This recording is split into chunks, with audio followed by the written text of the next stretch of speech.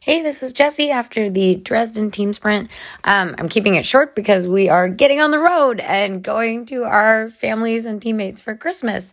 But it was such a cool day. Firstly, I am so proud of the entire team. The Wax Techs worked really hard with incredibly limited course windows and got us really competitive skis. And then everyone skied so well, but wow, I'm so proud of Julia. She was confident and smooth. And I mean, it was a bit of a battlefield out there. You really had to fight for position.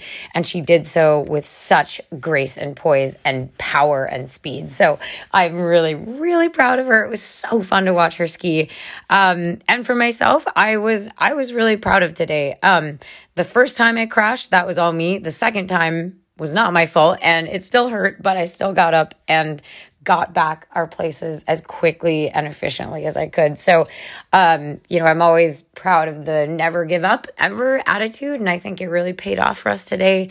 We didn't panic. We just skied as smooth and smart and hard as we could. So, headed off for Christmas with a fresh set of bruises everywhere, a fresh set of podium cheese, and a lot of great feelings. Really, really excited. It's so fun to team sprint every single time that we get the chance. Absolutely love it. So really proud of the team and excited with today.